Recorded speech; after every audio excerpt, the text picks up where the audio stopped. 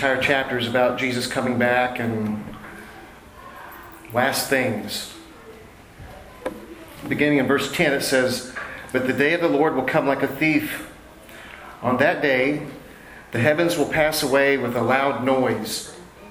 The elements will burn and be dissolved, and the earth and the works on it will be disclosed." Since all these things are going to be destroyed in this way, it is clear what sort of people you should be in holy conduct and godliness as you wait for and earnestly desire the coming of the day of God, because of which the heavens will be on fire and be dissolved, and the elements will melt with heat. But based on His promise, we wait for a new heaven and a new earth where righteousness will dwell.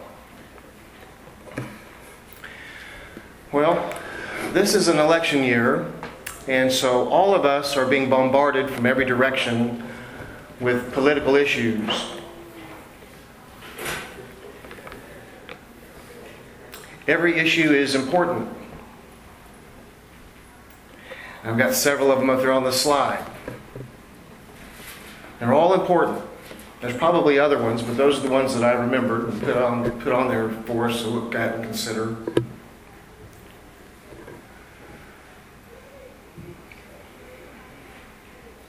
And so let me ask you, is one issue more important than another? Or are they all the same? Are they all equal? Or is one more important? If one of them is more important than the other, what makes it more important? Who decides that? Is an issue the most important because it's the most important to you? Is that what makes it the most important issue? Or is an issue just inherently more important? If we all had a piece of paper and a pen and I asked you all to write down which one of these was the most important, I doubt if we'd all be in agreement. Why is that? If one is the most important, then that means that those issues can be ranked by an order of importance. There's about 20 of them up there. So let's all rank them by importance and then compare. Are they going to be the same? Are we all going to be in agreement about those 20 issues? I doubt if we'd be in agreement about the very first one. So we have to ask ourselves, why is that? Because we're all supposed to be Christians. We're all supposed to be thinking about things as Christians. So why are we in disagreement? And don't worry, I'm not trying to tell you how to vote. Our objective this morning is to ask ourselves if we are approaching these issues with a biblical worldview. It seems like such a long time ago, but at the beginning of the year, we went through this study on Wednesday night. Rick Warren and Chuck Colson walked us through what a worldview actually is and how it's an absolute necessity for a Christian to have a biblical worldview. Not just on political issues, but your life as a whole. How you see the world, how you see this nation, the objectives of this nation, the political issues, but how you see yourself at work, how you see yourself at home, and the relationships that you have. It is critical for a believer to have a biblical worldview in life.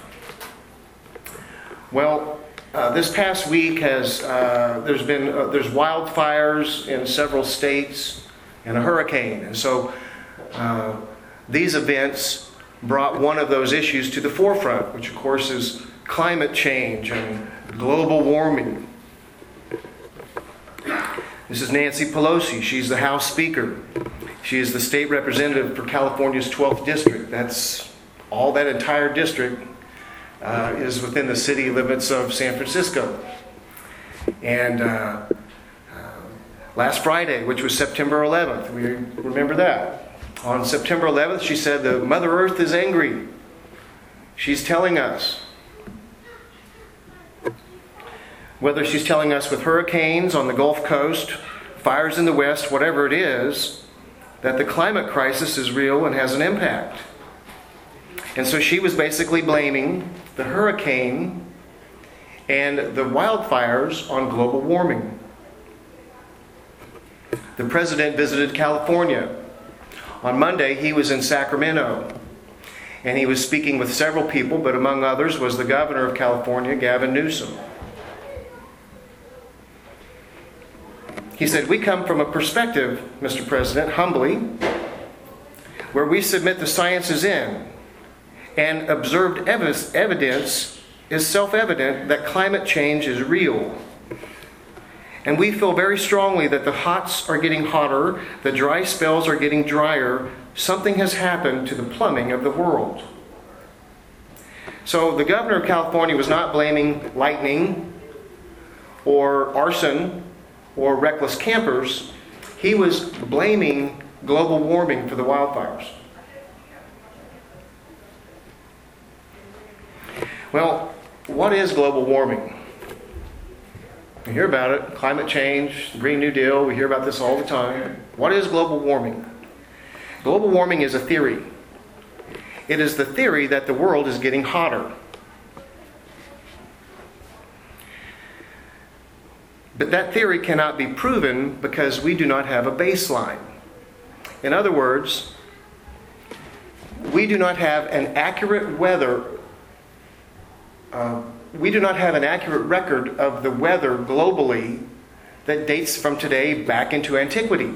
So we're not able to say that what's happening right now and compare it with what the weather was like 500 years ago.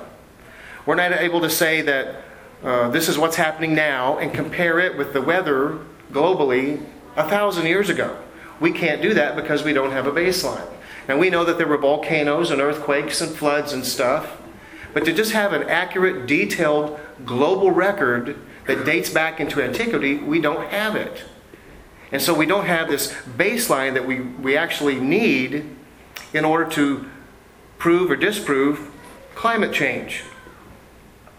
Now, we can say that over the past 100 years that the weather has gotten about 1 degree hotter. It has. Over the past 100 years.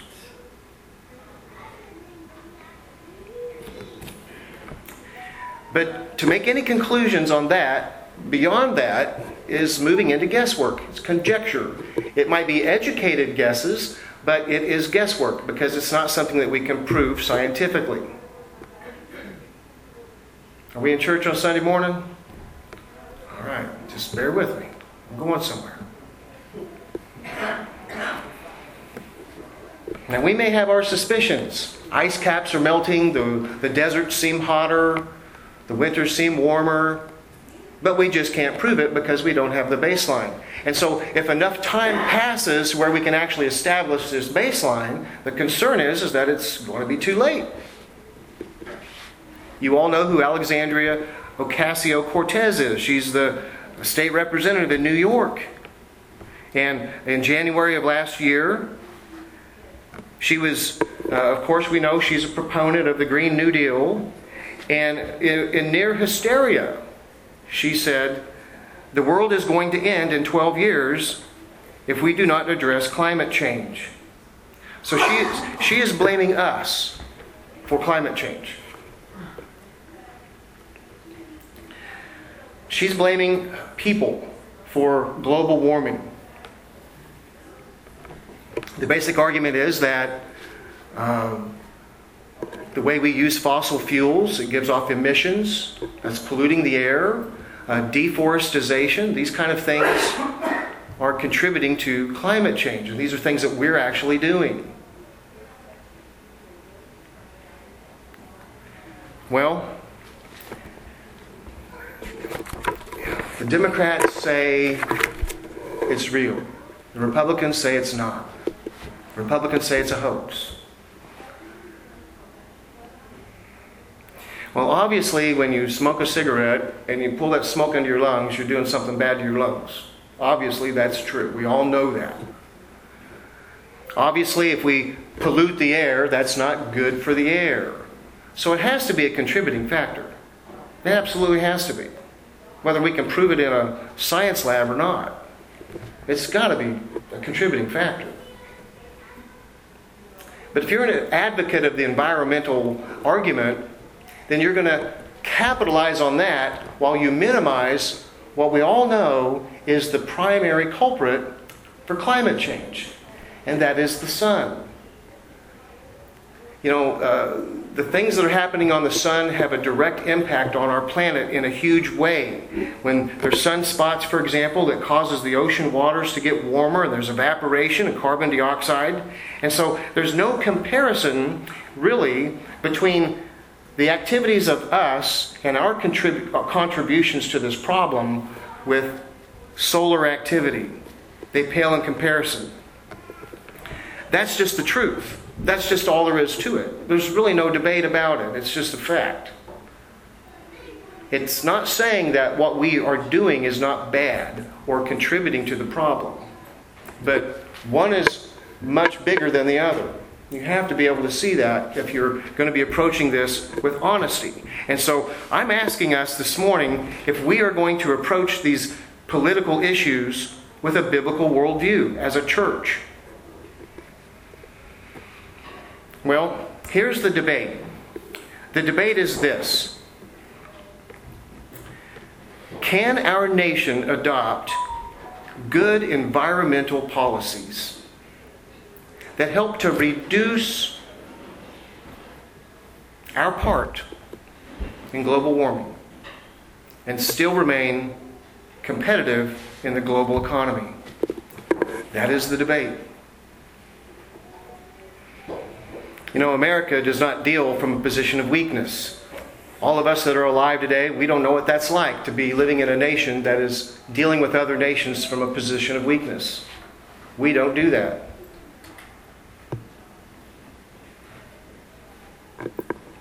We're number one.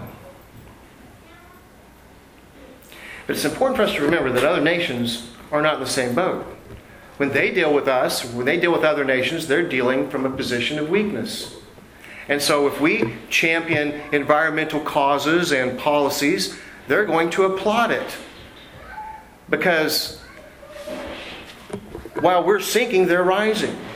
It gives them an opportunity to catch up. And so that's one reason our administration pulled out of the Paris Climate Accord.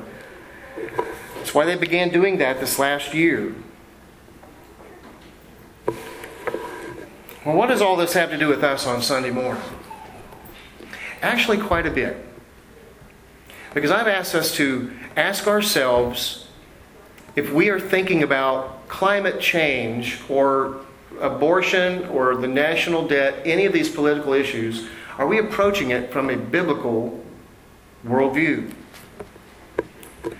Well, God has given us 3 facts. There might be more, but He has definitely given us 3 facts, 3 very basic facts in the Bible that should help us to have a biblical worldview when it comes to the environment.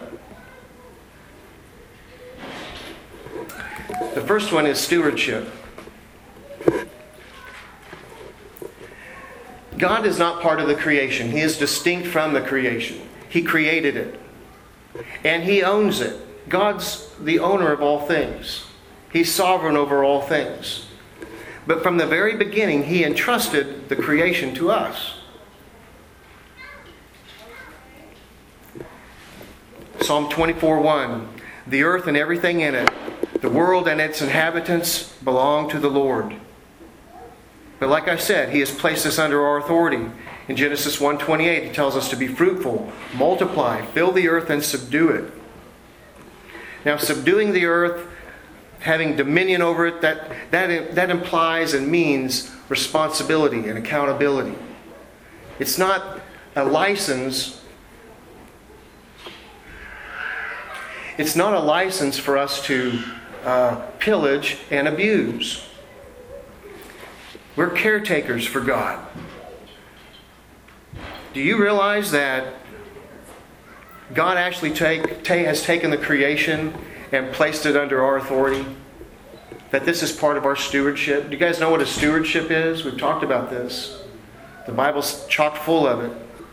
Who you are, the things that God has given you, Your talents, your abilities, your money, your time, all of these things are your stewardship. And God's going to hold each one of us accountable for how we managed it. Well, part of our stewardship is the creation.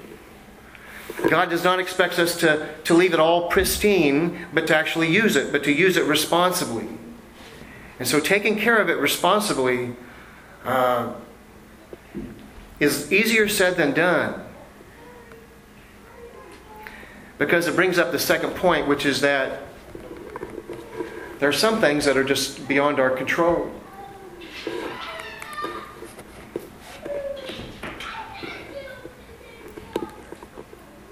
Did that change? There we go. The second point is that there is a broken harmony. When Adam sinned, everything that was subjected to him, including himself, all of his descendants, Romans 5:12, and all of the creation, fell underneath the sin, the curse of sin and death.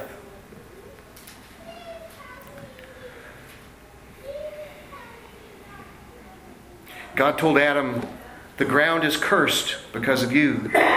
This is why we die. This is why animals die. This is why plants die. All of creation is under the curse of sin and death. When man sinned, harmony between man and God was disrupted. There's still a relationship between God and man. All people. Not just people that are Christians, but all people. All people have a relationship with God. It's just not a good one. And that's why we need Jesus to have our relationship with God reconciled. But when man sinned, that harmony with God was disrupted. And when man sinned, that harmony between man and creation was disrupted too.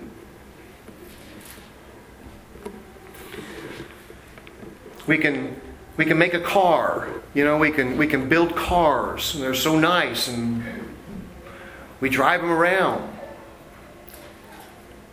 But think of all of the things that went into making that car. All of the industrial pollution, the conflicts that it causes between nations and men. On 9/11, we watched those incredible skyscrapers fall. Something incredible that man had built. But as it fell, jet fuel and mercury and lead and pulverized glass and pulverized steel and asbestos went out into the air, and everyone was inhaling it. You and I both know that those people who were rescuers at that time are today dying of all kinds of exotic cancers.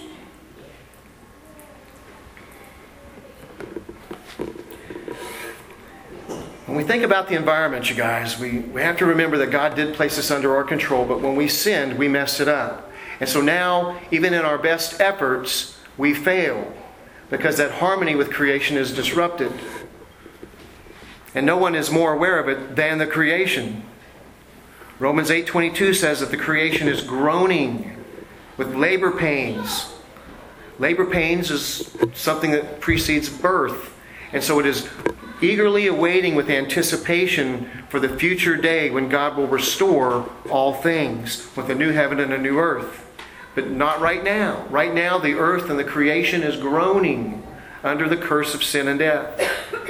It's very important for us to realize that the earth has been in a state of decay since the fall. It's like entropy. Things that are in a state of order tend to go to a state of disorder. It is a constant, hopeless, doomed future for this creation unless God intervenes. And that brings us to our final point there, is that this world that we're living in right now is not the final chapter. And see, that's the biggest problem with today's environmental movement. Because they are so concerned with saving this dying planet to avoid extinction. What a miserable, miserable worldview. That this is all there is. If we don't do something and save our planet, we're all doomed. Man is going to be extinct. We're going to be like Mars. What a miserable, horrible worldview.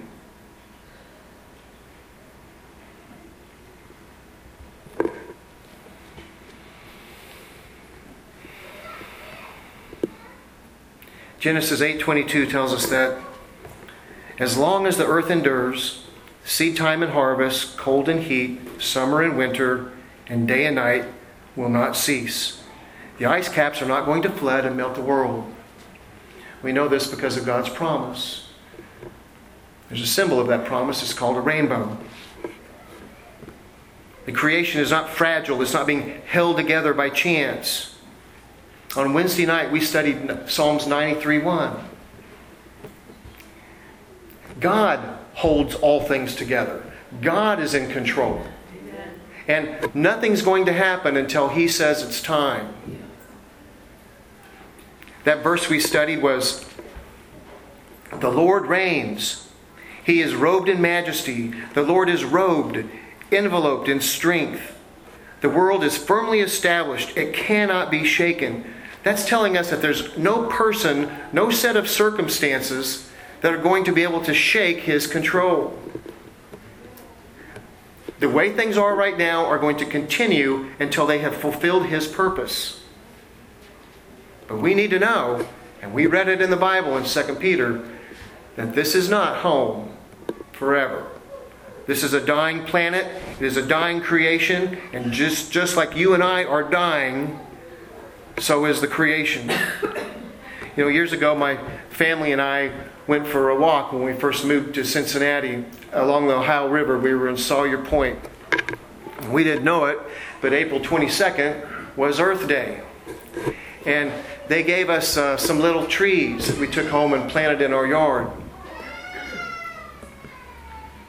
But the people who were giving out the little trees, they did it with such passion and fervency. It was obvious that this was part of a cause.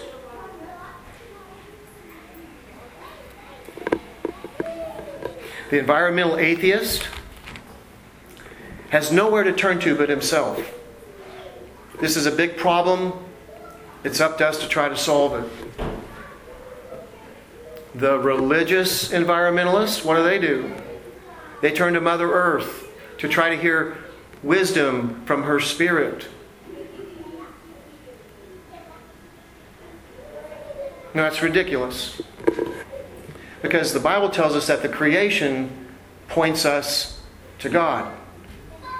And the Christian seeks his wisdom from God. Christians do. No matter how much time or effort we put into saving this planet, the problem is too big. It's actually just going to continue to get worse. Because man cannot fix sin. If you understand Jesus dying on the cross for your sins and how you can't do anything to pay for your sins, you can't fix that problem, it translates to this too. It's the same fact that man can't fix sin.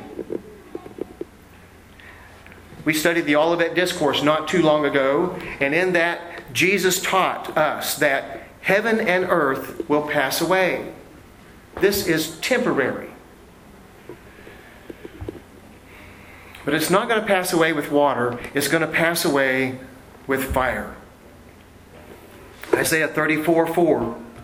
All the heavenly bodies will dissolve. The skies will roll up like a scroll, and their stars will all wither as leaves wither on the vine and foliage on the fig trees. You ever thrown a styrofoam cup in the fire? You ever seen a leaf turn up like that from the fire before it starts to burn? This is what the verse is telling us. All the heavenly bodies will dissolve.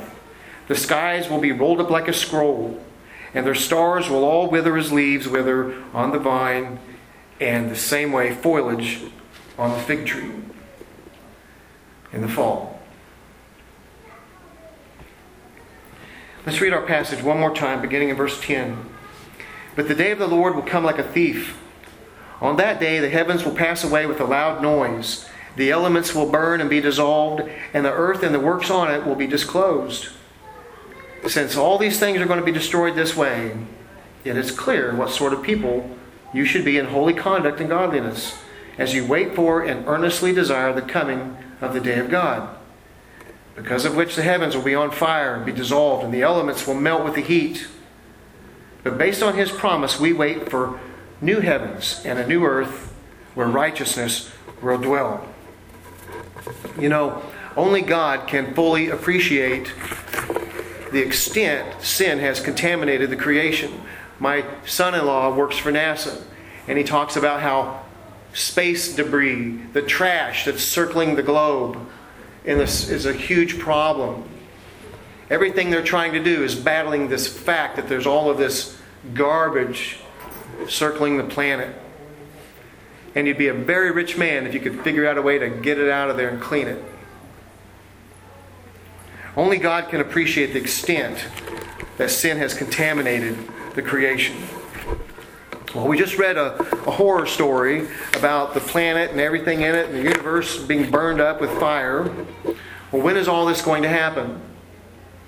Well, if you have your Bible open, I'm going to ask you to just turn to one more place, over to Revelation chapter 20. It's just to the right a little bit. Don't go too far or the book's over.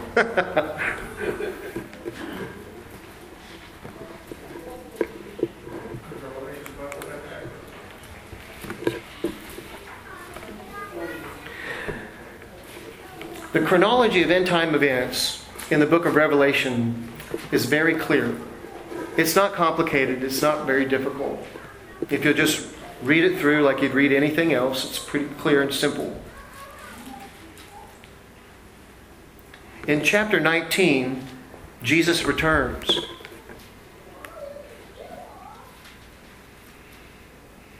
In chapter 20, there's a millennial reign. And that millennial reign ends with a final rebellion, which God puts down. And then Satan is confined in the lake of fire. And then after that is the great white throne of judgment.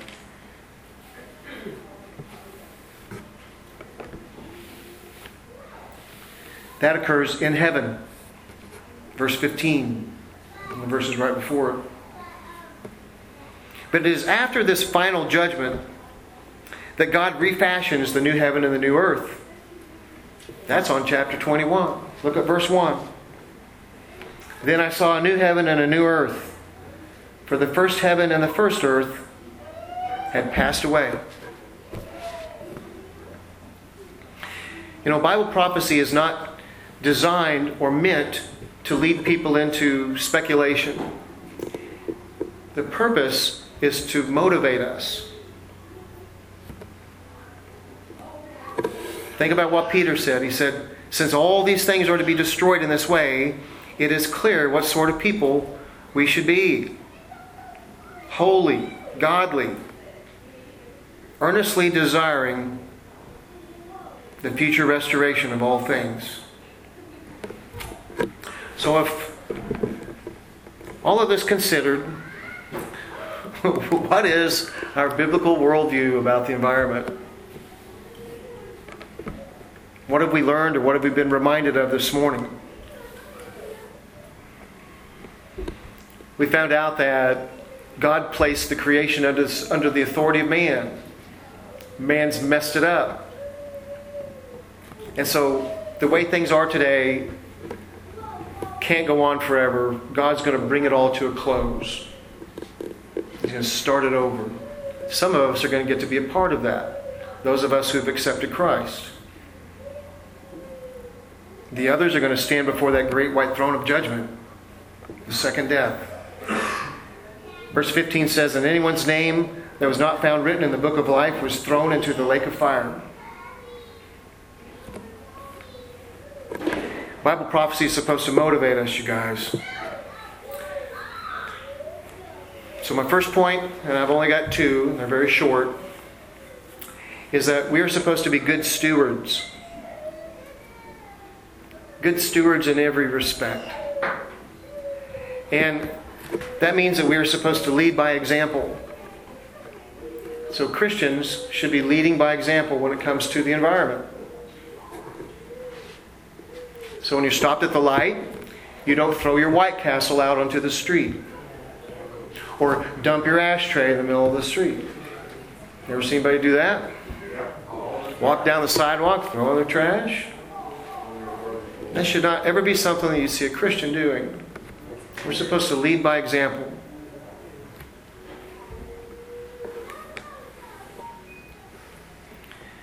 But these things have to have balance. There has to be balance.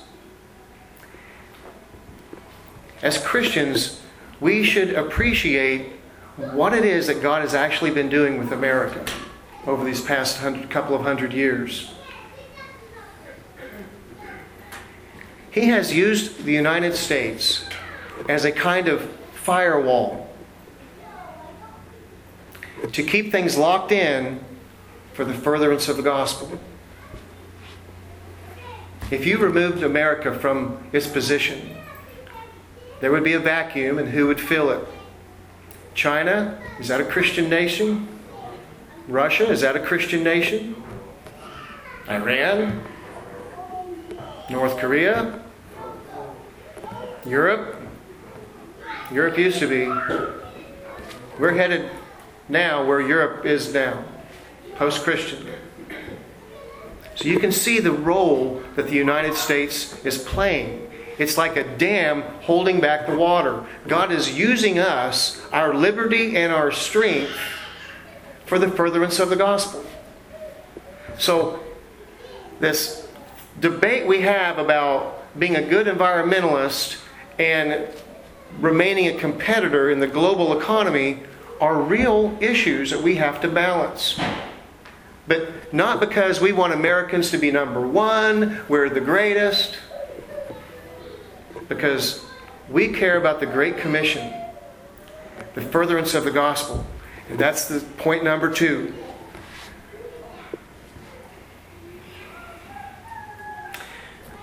On a daily basis, we talk to people that are unbelievers.